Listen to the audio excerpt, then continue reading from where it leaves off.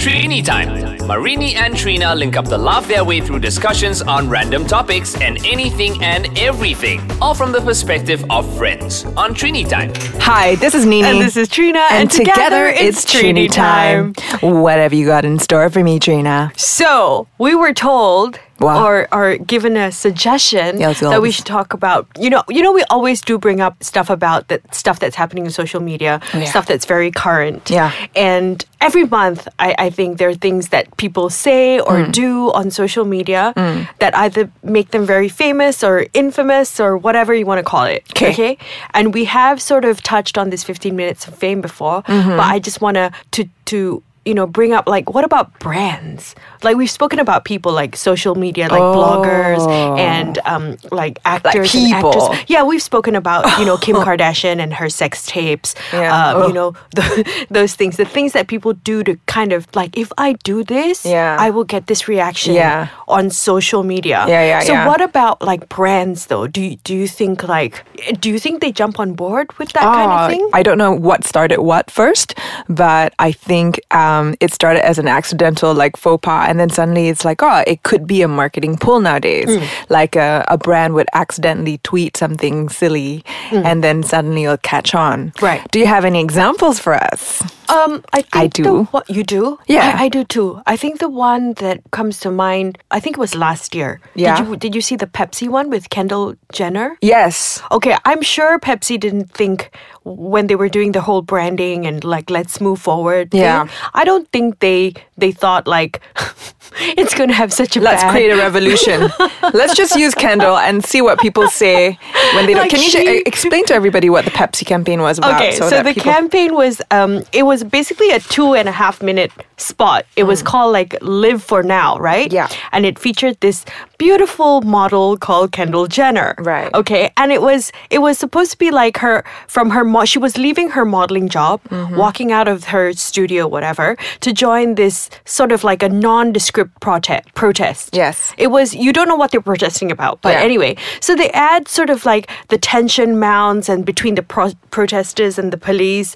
And then she walks in and she magically joins them and solves everything by opening this can of Pepsi, like for the cop, And I mean, the brand literally had to pull the spot, which was released in April, of last year, and then they apologized. Yeah. But I mean, I think they wanted to spread love, like through Pepsi. And it just backfired.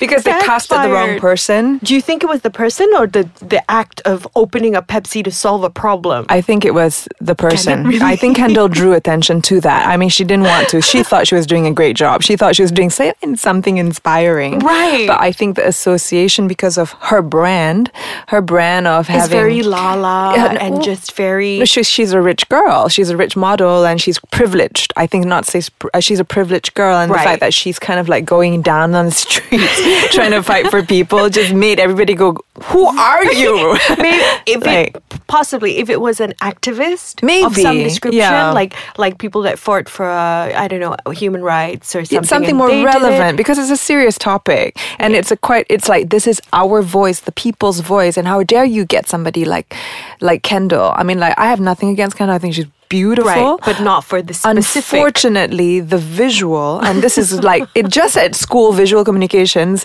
the use of this particular subject paired with the content just didn't fly with a lot of people. When you watched it, like without having any baggage or listening to people and what they had to say, when you watched it, did you have that kind of reaction? Yeah, because her delivery was just like... guys, don't talk. That kind of, like, it's just, maybe she was also directed in that way. So, and back to your question of whether the brand knew specifically what they were doing. Right. I don't know, because there are some moments when you're in a creative situation. We've been in a creative situation and we're talking about it. And we go like, that's a great idea. Like cabin fever. We don't know, right? Like, we think it's so revolutionary. And then when we take it out, boom, it's not right. Yeah. And there's a couple of local subjects, but I'm going to touch on that after the break.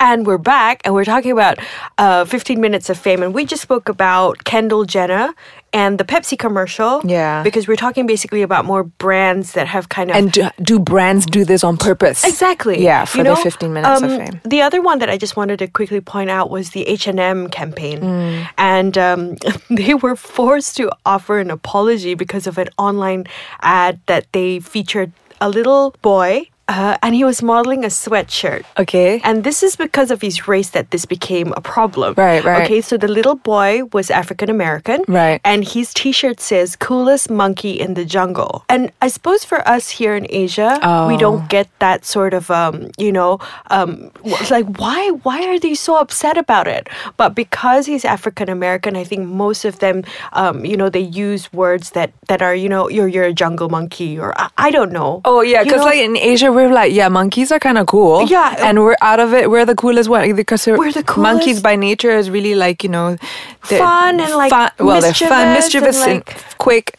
So I think it's the association. Yeah, so depending on where you're from, this campaign definitely didn't work in the States because H&M is Swedish, and so the Swedish-based thing, they were very clueless about it being socially, the challenges and having racism and cultural the association again, the imagery versus what is put to. But they apologized. They thought, they pulled the T-shirt and they offered an apology. But I really don't think like a bunch of Swedish people were sitting around and go, let's offend a whole race of people. No, nowadays it's so, like we've touched on this before about how we have to censor ourselves, and I think it's becoming a little bit more challenging for advertisers and as creative houses as well to go, oh my God, is this okay? Is this like politically correct kind of thing?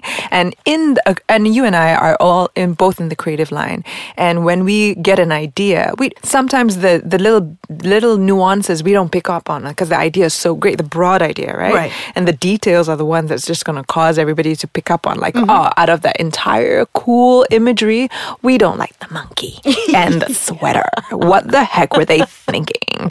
And that also has to do with like video and how people can pause and look at the imagery and pick it. Nitpicking.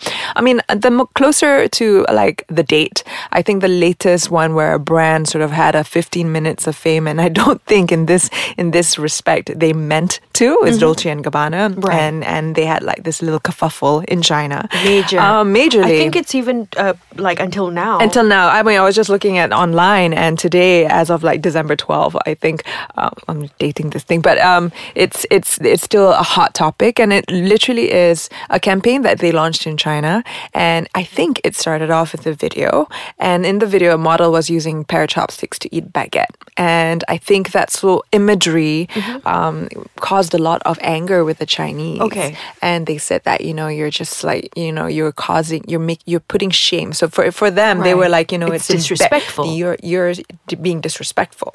So anyway, that wasn't the only case. I think on their personal Instagrams, Dolce & Gabbana, I think one of them started really ranting in frustration about this entire thing. And it was then screen captured and it started spreading that way. Okay. So whether or not this was intentional, because that affected their sales. They had to close down their shops, blah, blah, blah. I mean, that in that respect, I think it was totally non-expected. It wasn't planned at all. Yeah. It's a 15 minutes of fame, but unfortunately not for the better for them. Right. Yeah. Because now the brand's being boycotted. Yeah. Like nobody wants to buy it. Especially, I mean, in China is a huge market. Yeah. And I think it's just being culturally sensitive. Yeah.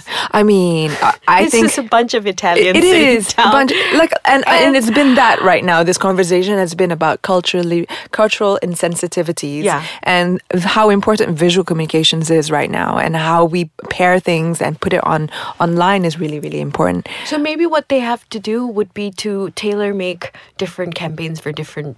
Yeah, they can do that, but then even those will get like shot down because it's like too local and too, you can never win the battle. Yeah. And I think it's just the nature of our world right now, and we will just have to work through all those things. And, there will definitely be another 15 minutes of fame for another brand. But for now. And how you spin it is up to the PR spin doctors now. We'll see. Okay, so that's all we have for today. This is me, Nini. Yes. And this is me, Trina. And together it's Trini time.